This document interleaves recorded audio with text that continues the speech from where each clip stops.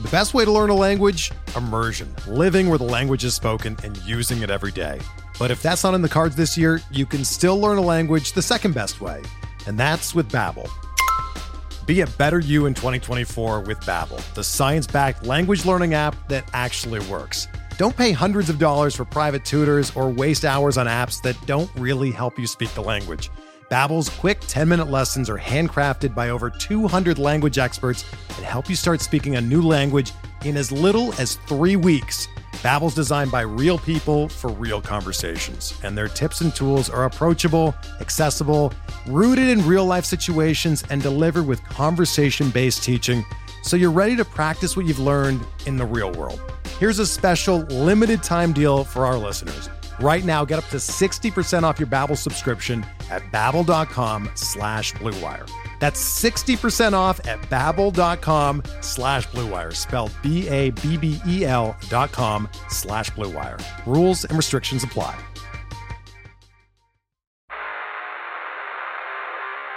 You don't want it, you don't need it, but you're gonna get it anyway.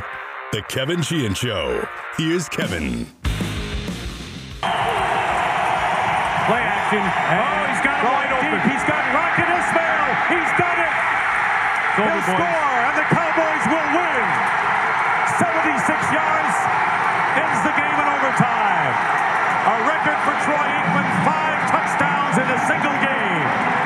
And the Dallas Cowboys have stunned the Redskins 41-35 in one for the ages between Dallas and Washington. Why did I open up the show with the Rocket Ismail game, you ask? Well, that was the first game of the Dan Snyder era. September 12th, 1999, Dan had just taken over the franchise a few months earlier. That was the first time he sat in his box at FedEx Field as the owner of the team, a team that he would own for 24 years, a long and painful 24 years. That comes to an end this afternoon. I'm recording this podcast, by the way, before the vote. We'll have, the vote and all of the follow-up to the vote on tomorrow's show. But yeah, that Rocket Ismail game, and everybody who's a hardcore fan knows the Rocket Ismail game, that was a bit of a harbinger of things to come. What a game it was. I looked up the box score from this game. We all remember that Washington had a 35-14 lead, and Aikman led a comeback. They scored 21 in the fourth quarter to tie it up. But that overtime play, by the way, Ismail is wide open. Everybody bit on the play fake to Emmitt Smith in the backfield. He ran by Darrell Green. He ran by the safety, 76 yards, and a no-brainer touchdown. In that game, though, Brad Johnson threw for 382 and 2 touchdowns. Total yardage in the game, 1,045 yards in the game. Each team went over 500 yards of total offense. Remember, if Dan had gotten his way after he bought the team because he wanted to undo the Brad Johnson trade, Brad Johnson wouldn't have been the quarterback that day for the Redskins. But anyway, that was Dan's first game as owner, the Rocket Ismail game. The last one for him as the owner was the Sam Howell game over Dallas at the end of last year. Now, he was not there for that game. Remember, he didn't go to the last few games. If you're wondering, you probably were not wondering. I was, so I looked it up. During the Snyder era, Washington was 15-33 against the Cowboys. 15-33. And keep in mind, it's not like those were the Jimmy Johnson Super Bowl Cowboy teams during the Dan Snyder era. He got there after the Super Bowls that Jerry won. 15-33 against the Cowboys. Gibbs was 4-4 against Dallas with Dan as the owner. Ron Rivera is 3-3 against the Cowboys so far. Only one coach of the 10 that coached here over the 24-year Snyder reign, only one coach had a winning record under Dan. I think sometimes everybody just says no coach that coached for Dan ever had a winning record. That's actually not true. I think we sometimes forget that Norv in his one complete season with Dan as the owner in 1999, went 10-6, and then in 2000, before he got fired at the end of the year, he was 7-6. So Norv was the first Snyder coaching casualty, the first time he booted a coach, but he was 17-12 under Snyder. He did not have a winning record as the Washington coach, but Norv was 17-12 under Snyder. So technically, Snyder did have one winning coach, and it was Norv Turner, and he fired him at the end of his second season. Marty was 8-8, 500, and then all of the other 8 coaches, full-time and interim. Don't forget Terry Rabisky, or as Dion called him, Terry Rabinski. Bill Callahan as well. All of the other coaches, including Joe Gibbs, left here with losing records. I personally hate giving Dan any credit for 1999. That 10-6 season with a playoff win goes on his record, but he had nothing to do with it and tried his best to ruin it before it started. Rocket Ismail. Oh, man, the days of Washington versus Dallas meaning something. That would be fun to see again down the road. The show today is brought to you by the Circa Million and the Circa Survivor pools out at the Circa Sportsbook Hotel and Casino out in Vegas. It's the biggest and best sports book out in Vegas. The Circa Million guarantees $6 million in prizes, $1 million to the winner. Pick 5 teams against the spread every week.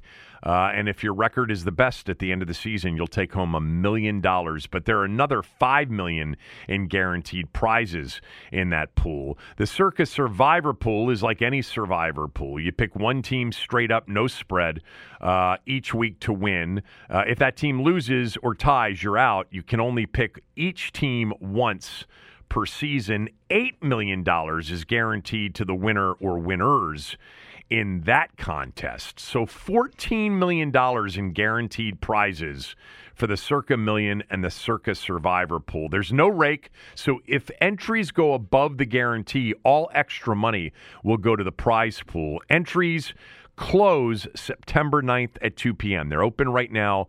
The last chance to enter is September 9th at 2 o'clock. You must register in person at a Circa Sportsbook in Nevada. So I understand you got to be in Nevada to do this.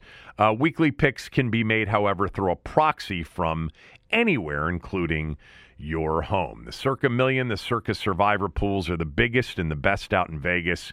If you're planning a trip to Vegas before the end of the summer or right before week 1 of the NFL season, consider these contests. They are good ones. So Washington hasn't won the Super Bowl, as we know, since January of 1992, basically just over 31 years ago. It was their 3rd Super Bowl win in 10 years. They went to 4 over a 10-year period. They won 3 of them. At that moment in time, Washington was one of the best 2 franchises in the NFL. The other one was the 49ers. The 2 of them were the teams of the 80s. And Washington had just won the 91 Super Bowl. There was no indication on that day back in January of 1992 when the Skins annihilated the Bills that we wouldn't get close to another Super Bowl for 31 years. Man, that 91 team was so good. I think one of the greatest of all time.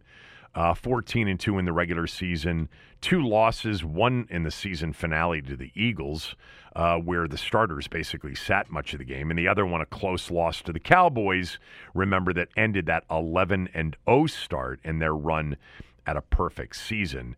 They dominated the playoffs. They won 3 games against Atlanta, Detroit, and Buffalo by a margin of 102-41. Those 91 Skins were awesome, but that was the culmination of an incredible run by the franchise. You know, if you go back to 1971 and the arrival of George Allen, there was a 22-year period with George Allen, Jack Pardee for a brief period, and then Joe Gibbs as the coach, that if you put side by side with Dan's 24 years, kind of tells the tale, kind of tells why we are where we are to a certain degree as it relates to the results on the field. That run from 1971 through actually 1992, because the 91 team went back to the playoffs in 92, and they won a game in the postseason. But during that 22-year run of 71 to 92, the franchise went 215, 114, and 101 games above 500. During that 22-year span, 28 playoff games, 18-10 record in those playoff games, 5 Super Bowl appearances, 3 Lombardi trophies. You know, the result was one of the most successful franchises in the league, and one of the most passionate fan bases in all of sports. By contrast, Dan Snyder's 24 seasons, 164, 220, and 2. All right, 56 games below 500. 2 playoff wins. 2. The last one 17 years ago. And again, the first one came in that 1999 season, where he didn't have a chance at that point to put his paws all over the roster, which he wanted to do, but he didn't have enough time to screw up the 99 team. I hate giving him credit for that, but it goes on his record. 56 games under 500, more than twice as many last-place finishes than anybody in the NFC East. A franchise that was awful most of the time and average the rest of the time.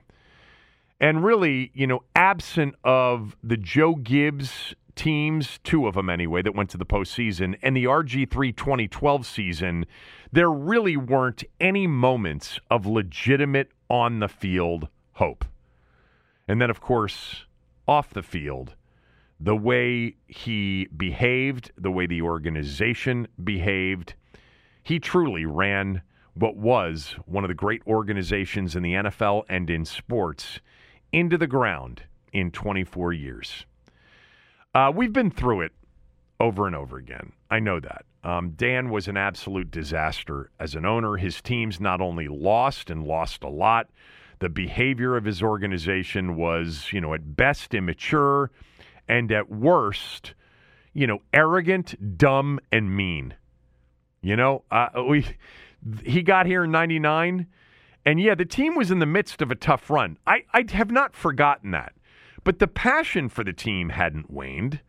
Norv was the man Jack Kent Cooke and Charlie Casserly picked to help kind of rebuild the franchise in 94 after the Gibbs run and the one, you know, Richie Pettibone year.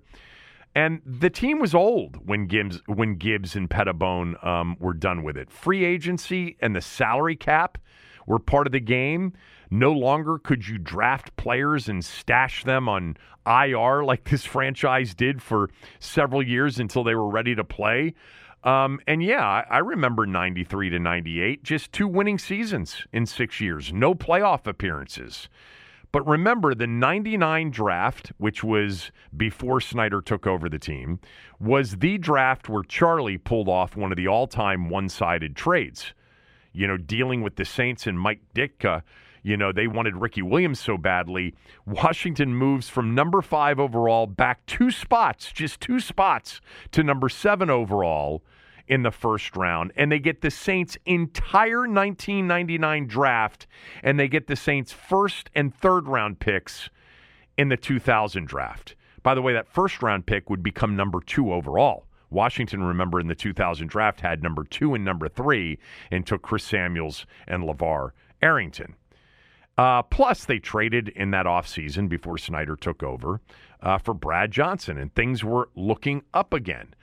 But, you know, before Snyder arrived, it was still our team. You know, when Dan purchased the team, it became his. And the love affair, even though most of us didn't really know it at the time, the love affair with the team would start a decline in 1999 that lasted 24 years to a point where we are today, with 2/3 of what was the fan base then gone, or mostly gone.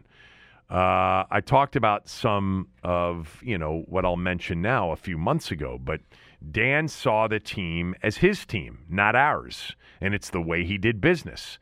If you were a season ticket holder, a fan of the team, a business partner of the team, if you were an employee of the team, you were made to feel like you should be grateful that he and his organization were giving you the opportunity to be a part of what he owned.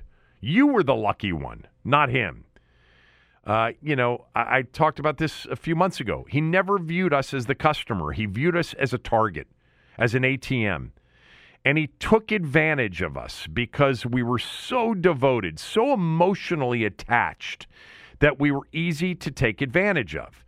The product didn't have to be good as long as the memories of it being good made us write another check for tickets or put down another credit card for a jersey. The whole thing was a scam. It was a con. We were slow to the punch to figure it out, but eventually we got there. Most of us did anyway. And that's what we dealt with. We dealt with a guy who was focused on making money. We dealt with a guy who came into an organization that we had been used to as classy and well-behaved. I talked about this before, but it was like the Griswolds showed up in 1999. Rude, crass, mindless, dumb, and arrogant. The losing was bad enough, but we've talked about this. Lovable losers survive. That wasn't the case with this group. They were the worst combination. Arrogant and dumb. Mistake after mistake after mistake. But the arrogance always got in the way of learning from those mistakes. It was never, ever his fault. It was always someone else's fault. And his lack of self-awareness and understanding of that, combined with the impulsivity, made it much worse for him because nobody smacked himself in the face as much as this guy did.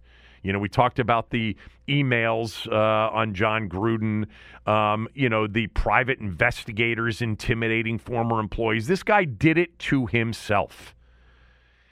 But we helped get the franchise to where it is today, which is, starting late today, a franchise that'll move forward without the worst owner in the history of the NFL for all intents and purposes. We helped, because while we were suckers for many, many years, most of us finally figured it out. We got slapped around so much, we finally said no. And over the last 5 to 6 years, the acceleration of the loss of the fan base was in overdrive. There were stragglers, there were 10, 12, 15,000 a week that made their way out to FedEx Field. God bless you. Bless your hearts. You didn't help, but I don't, hold it against you because there were enough people that really hit him where it hurt the most, and that was in his wallet. They were borrowing money. The league was looking at them like the worst earner in the league, lowest attendance, local TV ratings in the dumper, private sponsorship, corporate sponsorship in the dumper. We had a lot to do with getting it to where it got to today. Look, without the John Gruden emails and the private investigators, intimidating, et cetera, all of that stuff that brought out the Congressional Oversight Committee that started that investigation into the Tiffany Johnston and eventually the Jason Friedman stuff. The league finally got to the point, and look, the Snyders, I think, were already headed there, the family, to, getting him to sell the team without having to force him out, which I still to this day don't think would ever happen.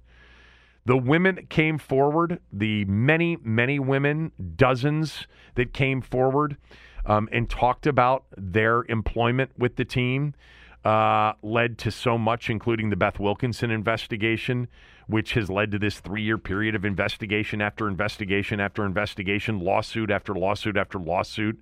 They're still coming. Mary Jo White, by the way, is in Minneapolis for this league vote. She's apparently, according to reports, going to update the owners on her investigation.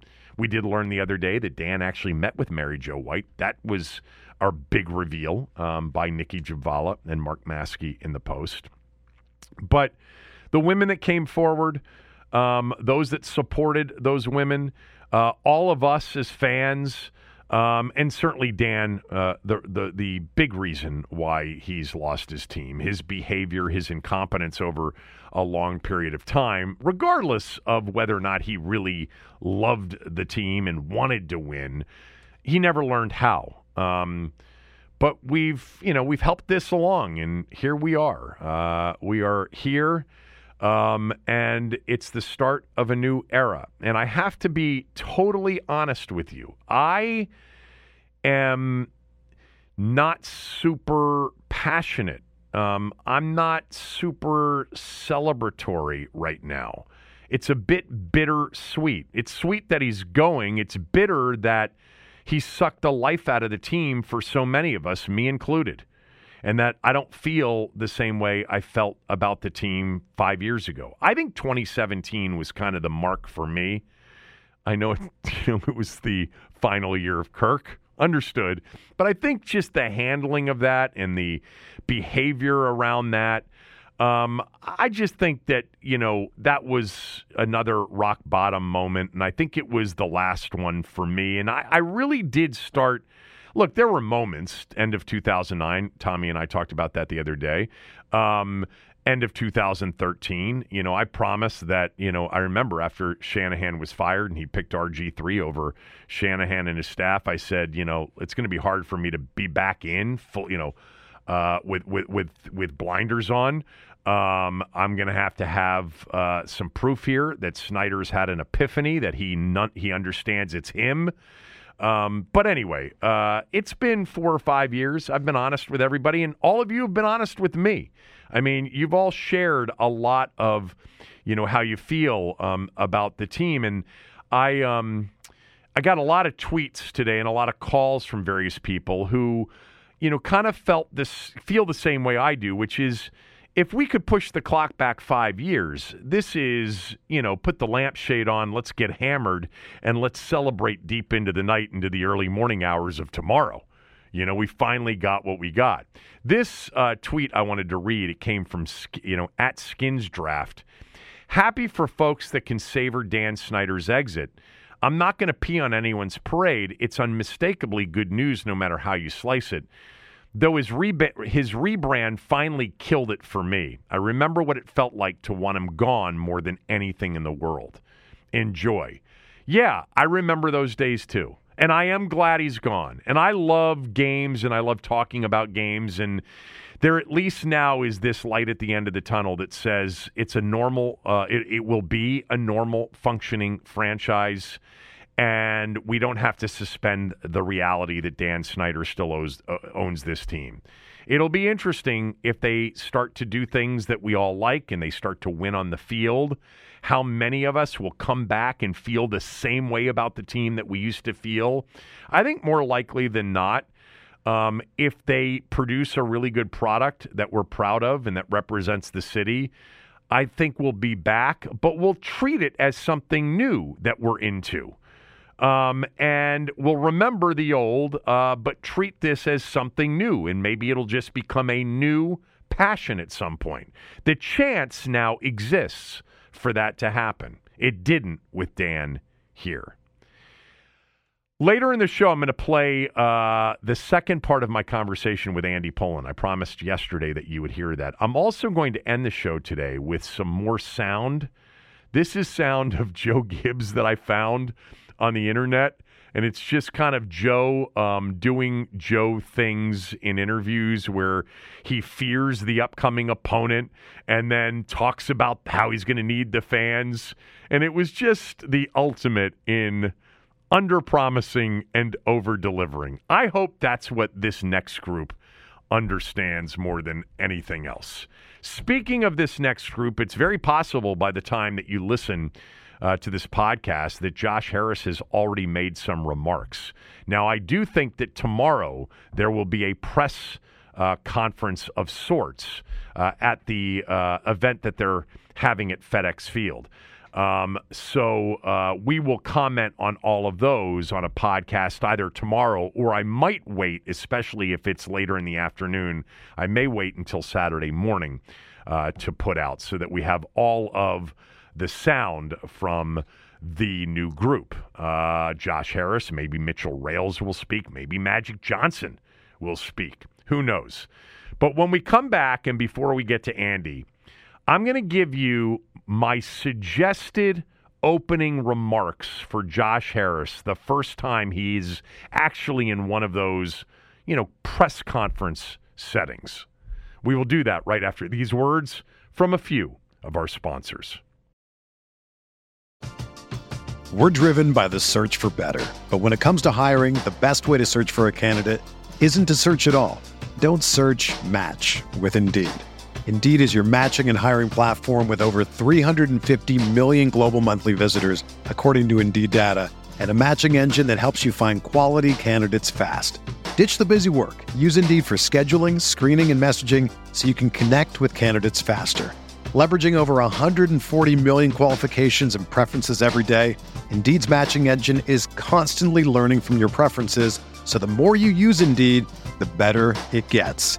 Join more than 3.5 million businesses worldwide that use Indeed to hire great talent fast. And listeners of this show will get a $75 sponsored job credit to get your jobs more visibility at Indeed.com/Blue Wire. Just go to Indeed.com/Blue Wire right now and support our show by saying that you heard about Indeed on this podcast. That's Indeed.com/Blue Wire. Terms and conditions apply. Need to hire? You need Indeed.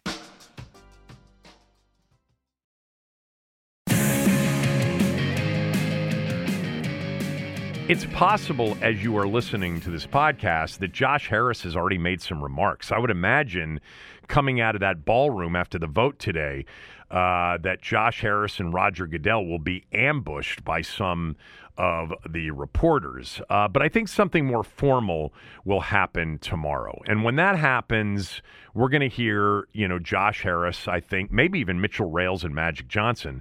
But we're going to hear the new owner for the first time in a press conference setting. I think that'll happen tomorrow. So if I were given the responsibility as kind of a PR person to write up some introductory remarks for Josh Harris, this is what I would say. And by the way, I would start with by saying, keep it short, okay? Brevity for this. You'd have to really prep them on the Q&A. But I would also suggest going into it, do not mention the Snyders and do not mention Commanders. I'm serious about that. You'll see how I got around in the remarks that I would suggest saying Commanders. But this is how it would go. Josh Harris would step to the podium and he would say, "It's an honor and a privilege to be here today as the newest NFL owner. I want to thank Commissioner Goodell and the other 31 owners for giving us this opportunity. I also want to thank the rest of our ownership group. Without all of you, this wouldn't have happened. To Washington, D.C., to the DMV, and the fans of a football franchise that has played in this city since 1937, we pledge to do everything in our power to earn your support. You'll never be taken for granted. This is your team, too. For those of you that have lost faith, I'm not asking you today to give it back blindly.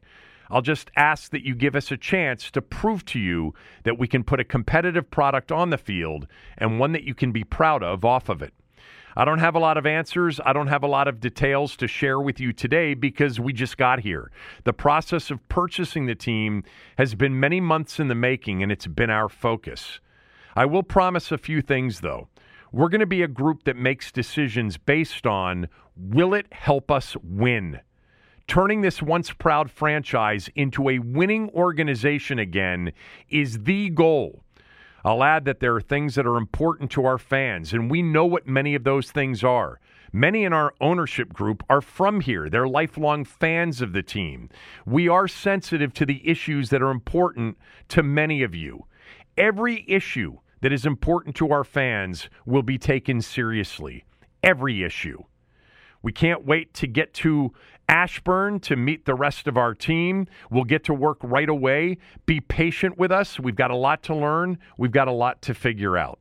The season is just around the corner. We can't wait for the opener against the Cardinals on September 10th. Hope to see you out there. Thanks so much for this opportunity. That would be it. Short, sweet, move on, to Mitch Rales, Magic Johnson, coach them up. That's what Josh Harris should say. There's probably going to be a Q&A, but he's got to be prepped for that for sure. Up next, my part 2 with my good friend Andy Pollin from yesterday. You'll hear that right after these words from a few of our sponsors.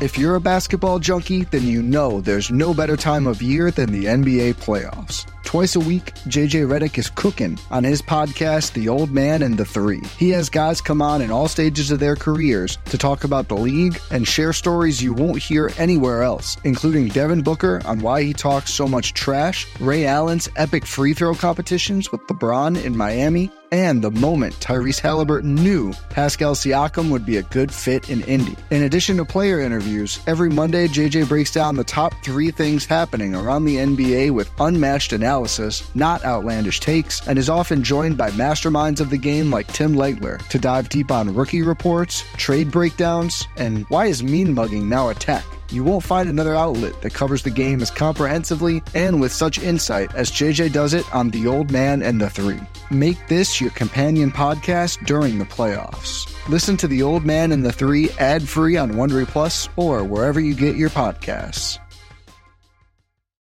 When you need mealtime inspiration, it's worth shopping Kroger, where you'll find over 30,000 mouth-watering choices that excite your inner foodie. And no matter what tasty choice you make, you'll enjoy our everyday low prices, plus extra ways to save, like digital coupons worth over $600 each week. You can also save up to $1 off per gallon at the pump with fuel points. More savings and more inspiring flavors make shopping Kroger worth it every time. Kroger, fresh for everyone. Fuel restrictions apply. Another day is here, and you're ready for it. What to wear? Check. Breakfast, lunch, and dinner? Check. Planning for what's next and how to save for it? That's where Bank of America can help.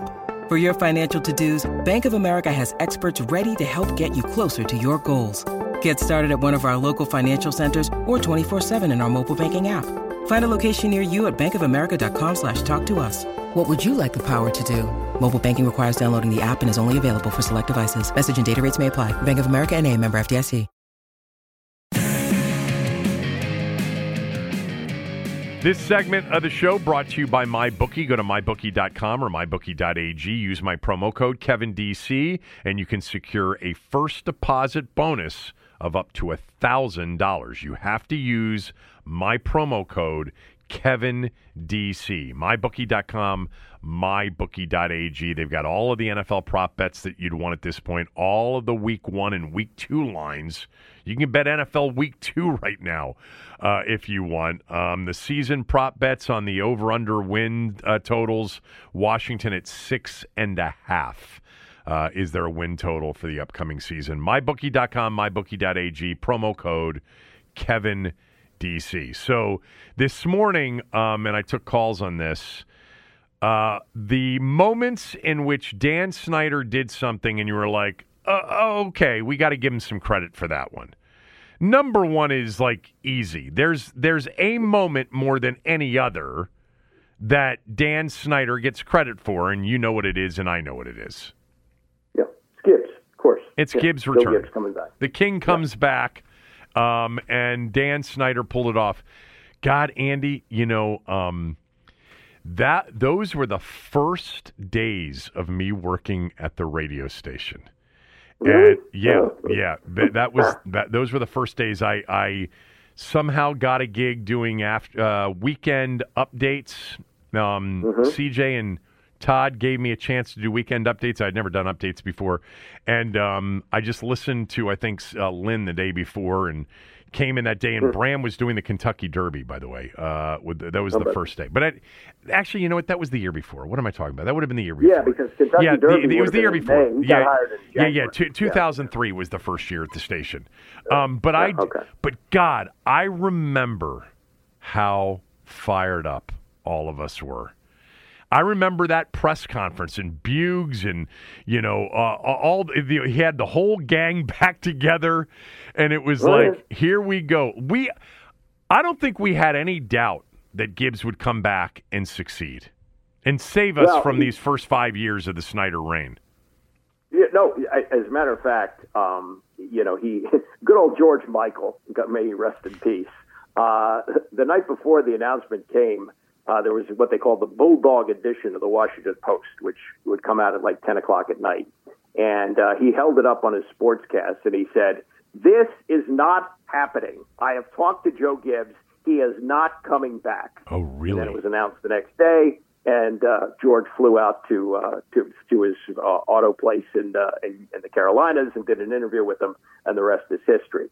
But we did not, was for sure. I mean, when Steve Spurrier quit from the golf course, there were a lot of names thrown around, including Dion, who had not yet retired as a player. Remember, Dion had sat out and sat out a couple of years, and he was talking about coaching. That name came up. Ray Rhodes seemed to be the choice at that time. Right, exactly. And then so this is announced, and then they start to have the news conference. Now, the news conference, that was something in itself, in that hundreds of people lined the long driveway in Ashburn just to watch his limousine pull up.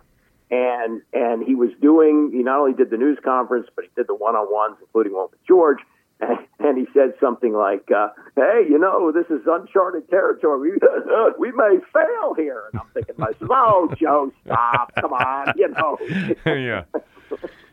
And then the first year, it didn't go well. And in fact, it started well against Tampa with Clinton Portis' first carry.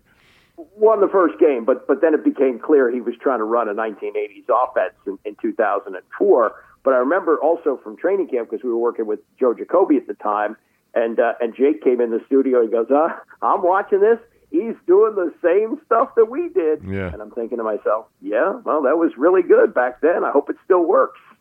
Yeah. And it took him a year to realize that it wouldn't. In fact, we did the radio show with him the first year. It only lasted a year because he didn't like our questions, but we would ask him about certain things like the shotgun, and because 31 teams in the league were running shotgun, and he said, "No, you go on the shotgun." He says, "I'll put you in the shotgun." Yeah. And then the next year they're running shotgun. So it took him a year to get his feet wet again to realize how the league was working at that time. Yeah. I don't remember all of the details leading up to it. I remember waking up that morning and, we had the internet in 2004. We had it for almost 10 years at that point. And I remember reading it, I think, on like ESPN.com. Do you remember who broke the story? I think it was Jay Glazer, if I'm not mistaken. I think it was him.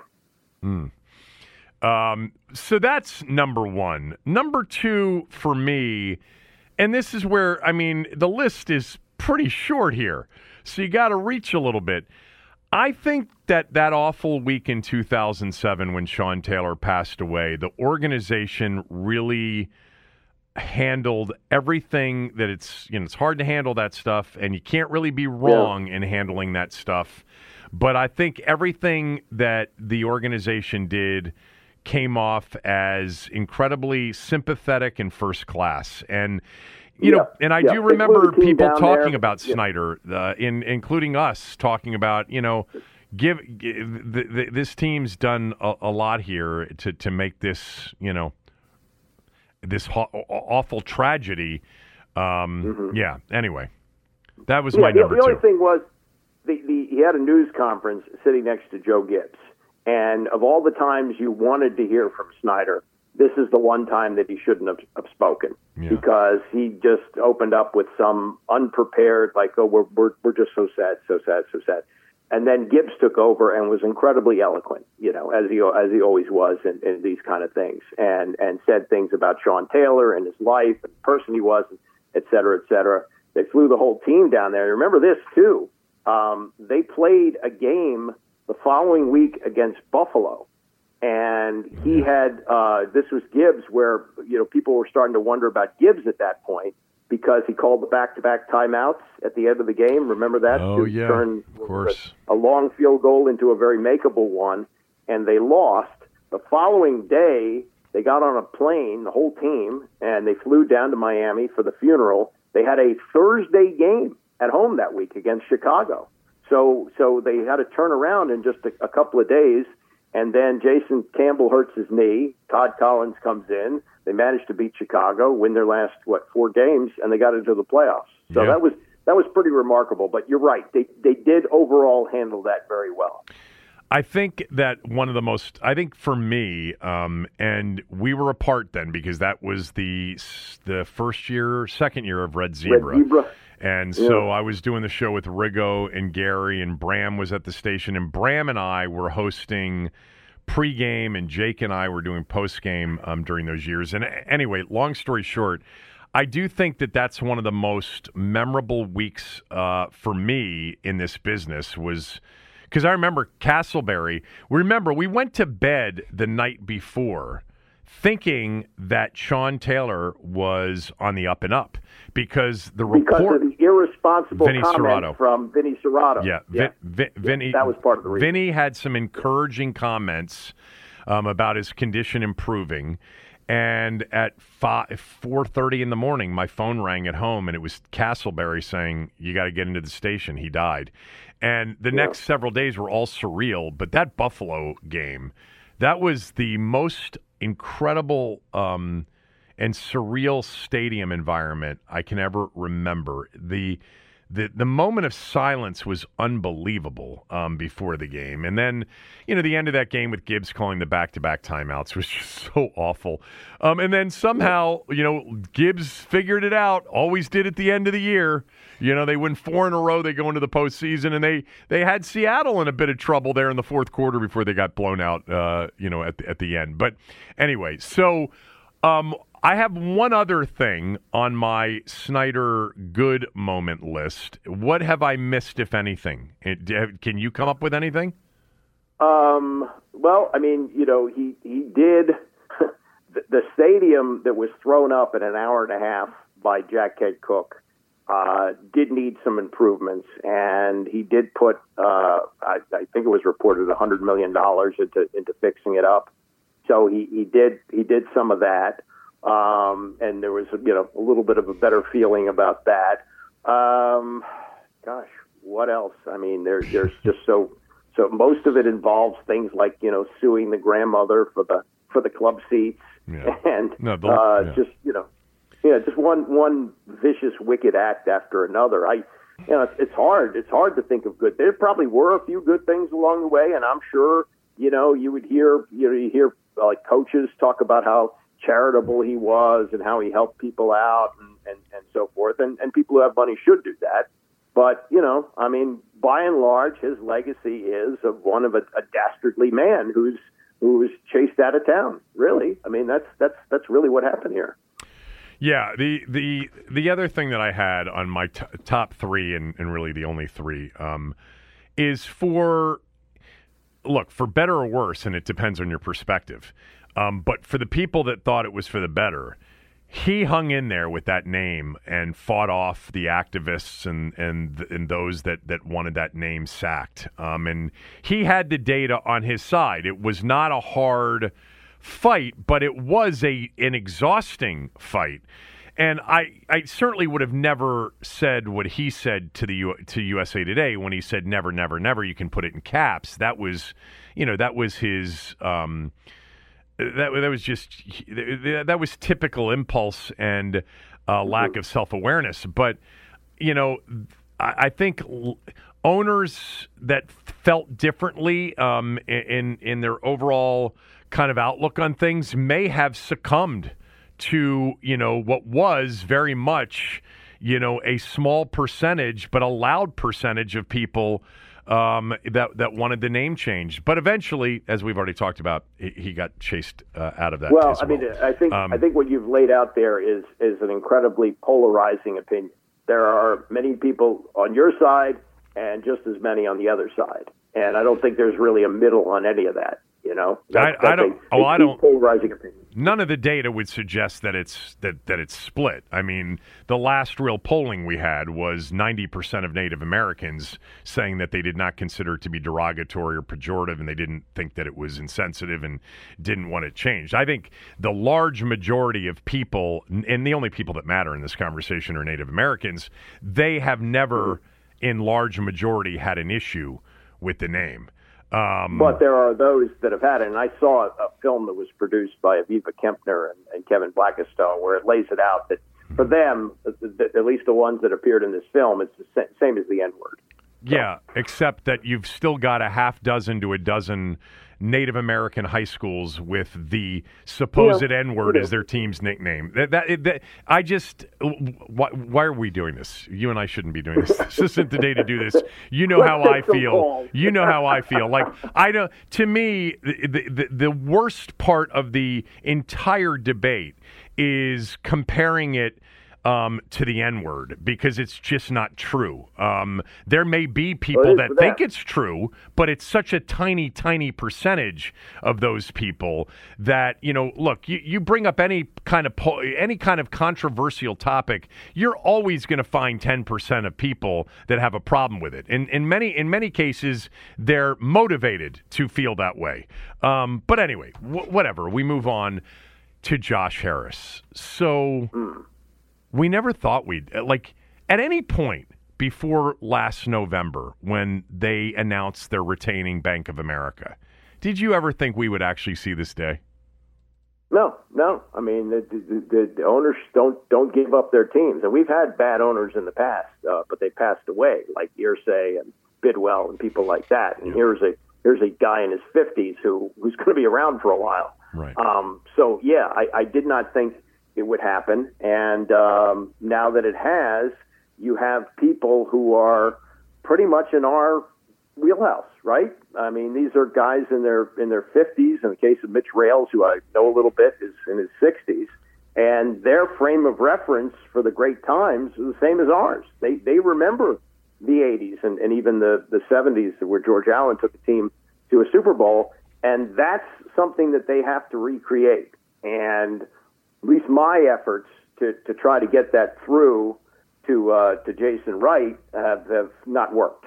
So if I had the opportunity to talk to either one of them, I would say, let's appeal to the people who are in our age group, probably between 50 and 70, and say, you remember the days of going to games, you remember what it was like if you went with your dad or you went with your friends or however it worked.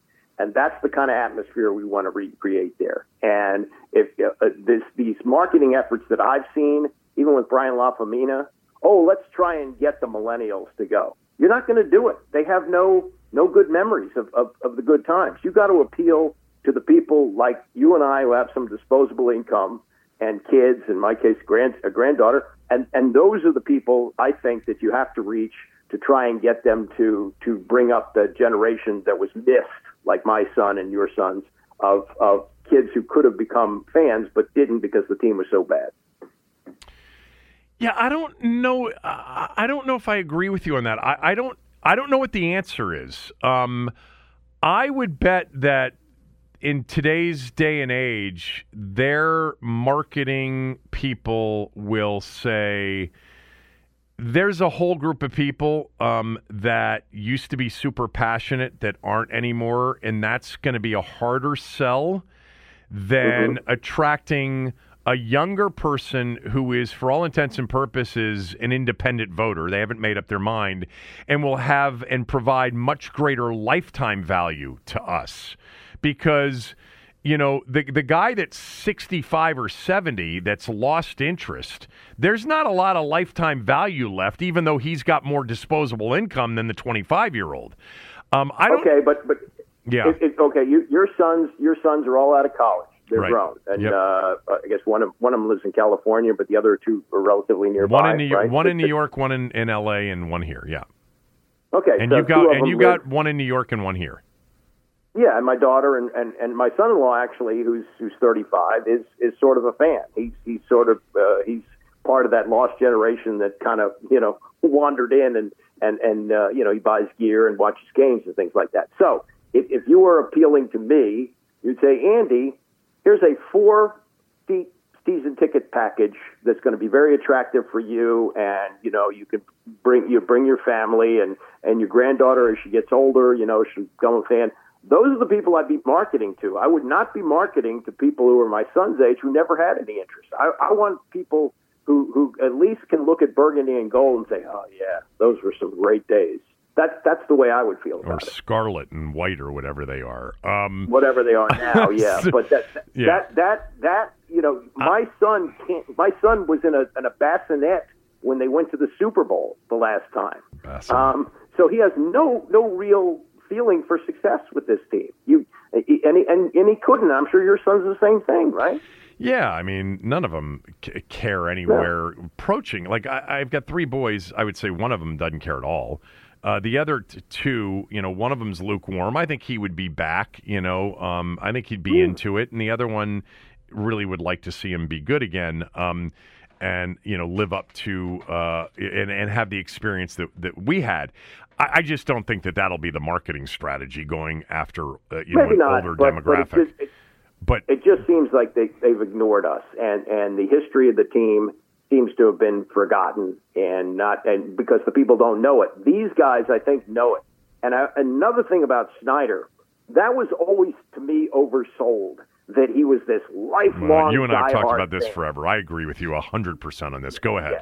So I don't think he had a real feel for it. No. So I think these guys do, though. Yeah, I think Dan's father was a big fan. I think Dan, because his father was a big fan, was, certainly paid attention. But Dan's not the kind of fan that you were, that I was, that a lot of the people that are listening to this right now were. He can't go back and talk about games or players other than Sonny, I'm telling you that when in one of the early interviews that we did with him, I asked him what players he liked to watch. Couldn't answer. He said?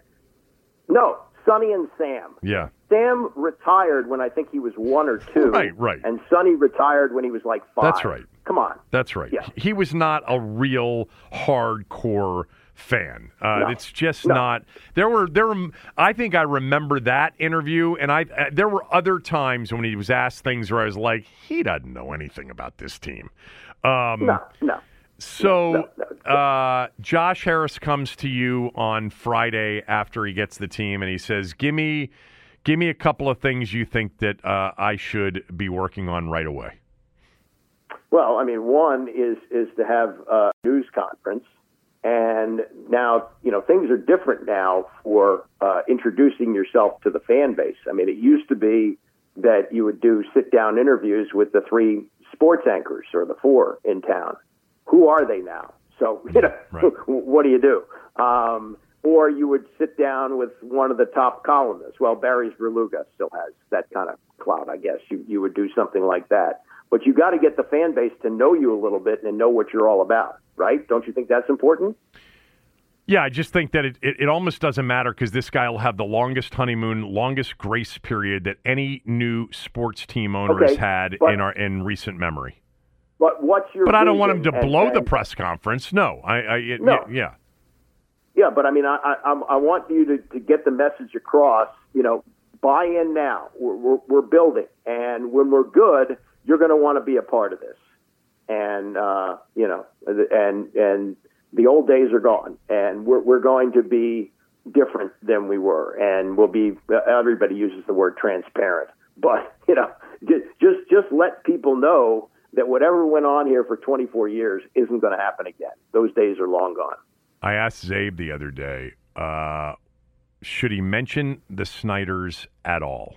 Zabe said, absolutely not. I agree with him. I can't even think of a way he could say, even in a very obligatory way, anything about Dan that people wouldn't roll their eyes at. I think it's a total focus on what's next and no recognition for what has just occurred over the last 24 years.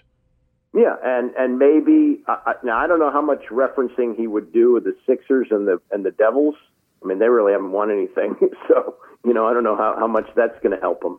But, well, I mean, the Devils are considered one of the better teams in the NHL right now, and I got into it. I had Howard Eskin on the show, the radio show the other day, and he can't stand Josh Harris. He said he called him a carpetbagger, said that he's only interested in making money, and that the teams aren't very good. I go, the 76ers after the process ended up with Joel Embiid, and they've won 50 plus games 4 times in the last 6 seasons, and been to the playoffs 6 straight years. Like Washington, our NBA franchise, they haven't won 50 or more games in 44 years. So Howard doesn't understand the landscape. I mean, the Eagles are not that far removed from winning a Super Bowl and playing in a Super Bowl. Yeah. So it's a different look here. Yeah. So there are a couple of things that I would say to them, just if I had a minute or two. Number one is, treat people well and be humble, because we just lived through mean-spirited, dumb, and arrogant for 25 years. And the last part of that, the arrogant part, is a controllable part, and so is the first part. But, this is... there are lovable losers in sports, and this was a hateable loser because of the way they behaved. Behavior actually matters. One of the reasons we love the team, because we love the team, and they won from the time George Allen arrived until Gibbs left in 93, but they were also a first-class group, always. Everything about the organization reeked of, high-end, classy, and humble. The constant under-promising and over-delivering. And I would mention that. We have been over-promised and delivered nothing for 25 years. Don't promise us anything. You don't need to. You're in a grace period. Right. You're in a honeymoon period. And then hire the best possible football person. Let them run the football operation and make all the football decisions. We haven't had that. It was Vinny and Dan, and then it was Bruce and a couple of coaches. We've actually never had a true football decision-making GM hire the best of the best, give them what they want, and get the hell out of their way. And then my last piece of advice, and, not to bring up this issue again because we just talked about it, but they absolutely should take seriously the brand, the name, and the brand. Now, if they ultimately decide, because it makes better sense economically or whatever the reasons are, to stick with Commanders and the current, uniforms, fine, and explain that to everybody. But if they come in and say, that's not even on our radar, we're not going to address that at all, we're sticking with Commanders, we're fine with it, that's a misreading of the room. The majority of this fan base wants to hear that they're going to explore this name and brand situation and, take your time on it. We don't need an answer today, but at the very least, they have to take that conversation seriously rather than blowing it off, which a smaller portion of the fan base would like it just to be blown off. You can do multiple things at once. You can focus on building a winning football team, which should be the top priority, no doubt. You can focus on building a culture of, kinder, smarter, and more humble people in your organization. And you can also look into this name, which, by the way, has no value at all. There's no equity built up at all. You're not getting rid of something with any kind of value. I agree. So anyway. Yep. I agree with all that. And just to highlight one of your humble points, this is another early sign. I remember Doc Walker particularly upset about this. After they won that division in his first year in 99, they hung division champion banners across the facility. Oh, yeah. And Doc said, you boys want to check the trophy case over there? We got 3 Lombardis. That's the standard, not that division titles. Yeah. Amazing. I mean, this guy came 24 years ago. I hate giving him credit for that first playoff win in 99. For me, he had one playoff win as an owner. One, and it came 17 years ago. I mean, with Chris Sims as the quarterback. Chris Sims. For Tampa. Yeah. Yeah. All right. What else? Yeah, no, I think we covered a lot of ground there, and this will probably be one that we'll talk about for years to come. But boy, this was a hell of an experience, and the ironic thing about Snyder becoming the owner is he came in with 2 guys named Milstein, and the other owners didn't want anything to do with Milstein, and I believe it was Wellington Mara who went to Dan Snyder and said, "We like you. Get yourself some investors. We'll take you." Boy, oh boy, oh boy. Wellington Mara was a fine man, but that was not his finest moment. Well, and remember, Wellington Mara, John Mara stuck it to this franchise with that salary cap penalty because John couldn't stand Dan. Well, none of them could stand Dan. But, Shapiro, Len told me the other day, he said, ultimately, Milstein was a no-go for the owners because they considered him to be overly litigious. Right. And Dan to be, a guy that they could work with. I read some of the quotes from back then in the opening of the show, Yeah, they saw him as a young. I mean, didn't you think when you heard 34 years old, this guy was a dynamo? Didn't you assume that? Andy, to get to Andy, I was not working in broadcasting, as you know. I was involved in, at that time it was the second or third of the tech startups that I was involved in. And, I was basically his age, and I was excited about it. I'm like, yeah, this is like the world's changing. Technology's become a big part of it. And so I was all in on, somebody 34 years old. I do remember, though, what we just talked about a little while ago. I remember realizing very quickly, this guy's really not a fan. Like, I could tell. Yeah. Like, anybody that was a real hardcore fan, couple of interviews in, like you said, he's naming Sonny and Sam as his favorite players of all time. Yeah. No, that was fake. And then, there were obviously in the first year indications. But again, I didn't think we were doomed. I certainly didn't think we were doomed when Gibbs came back. What? How about this? A person we both know very well, who I think has incredible powers to sniff out phonies. Tony Kornheiser. Yeah. Tony was friends with him in the early years. I remember. They were actually so was Wilbon. Friends. So was Wilbon. Yeah. And Tony talked about being invited to a Rolling Stones concert with Snyder, and they had the pregame meal with them. And, Tony is not, as you know, and I know, he's not one of those guys. He's not a jock sniffing type of person. No. And he somehow found a friendship with him. I'm not sure what the common ground was, but they were actual friends for the first 3 years. Well, again, that gets back to Snyder was a big star effer. And so if you were a big star, he was in awe. And so, you were just like, wow, this guy seems okay. He really likes me a lot and wants to do a lot of things for me. Yeah. But Tony's the kind of guy who would say to you, oh, yeah, he wants to chum up to me. I'm not buying that crap. And he did.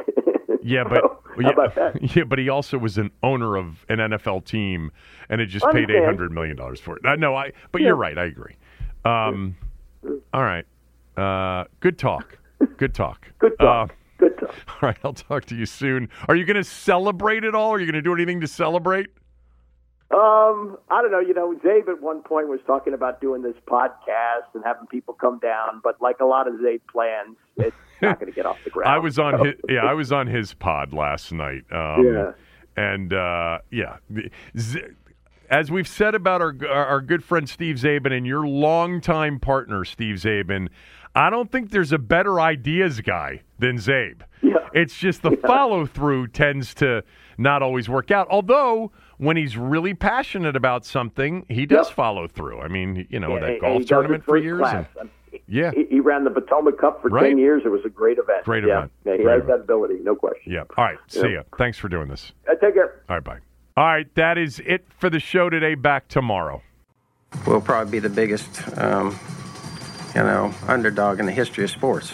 They know how important this is going to be. We know how important this is going to be. Both 3 and 2. We got a huge game next week for us. We're going to play the best football of our life. I say each week, I guess that's the paranoia of the coach. I say each week the next game is bigger than than any game we've ever played. This is going to be a first-class, big-time football game. I'm counting on our fans. You got to help us. I'm thrilled that we're coming back home in front of our crowd. Our fans is the one thing I can count on. I want to get back in front of our fans. I want to start off by saying a big thanks to all of our fans out there. Yesterday, I walked in that stadium, and I felt like the electricity in there. I felt like my heart was right out here beating. Our fans here are kind of what makes us tick. It's the greatest sports franchise in the world and the greatest fans in the world. Our fans, the greatest sports fans in the world, and the greatest sports franchise. Everybody here has heard me say it, but this is the greatest sports franchise with the greatest fans in the world. I appreciate everybody praying for us and pulling for us, and everybody in that stadium the other night, and then everybody else, just period, out there watching. We appreciate you. Without the ones like you, who work tirelessly to keep things running, everything would suddenly stop. Hospitals, factories, schools, and power plants, they all depend on you. No matter the weather, emergency, or time of day, you're the ones who get it done. At Grainger, we're here for you with professional-grade industrial supplies. Count on real-time product availability and fast delivery. Call, click Grainger.com, or just stop by. Grainger, for the ones who get it done.